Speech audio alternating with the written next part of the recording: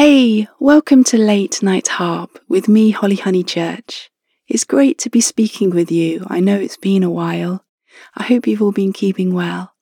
And I'm sure a lot of you are waking up out of 2020 and finally things are opening and we get to go places more now. It feels like a flourishing, a blossoming of life opening up again.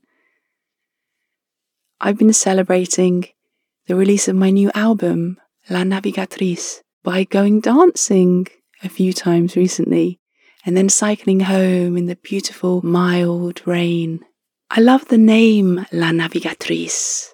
It conjures up images of a cosmic guide, a feminine energy who's navigating us through life, across the seas, all the way up into space.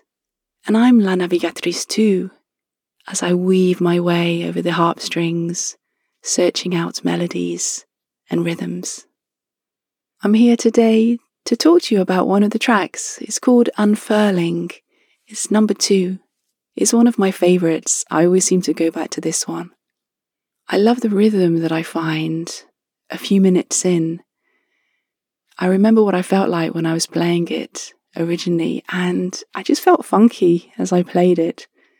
So I experimented through this track with this rhythm that kept coming back to me and made it into the piece it is today, which I want to share with you now.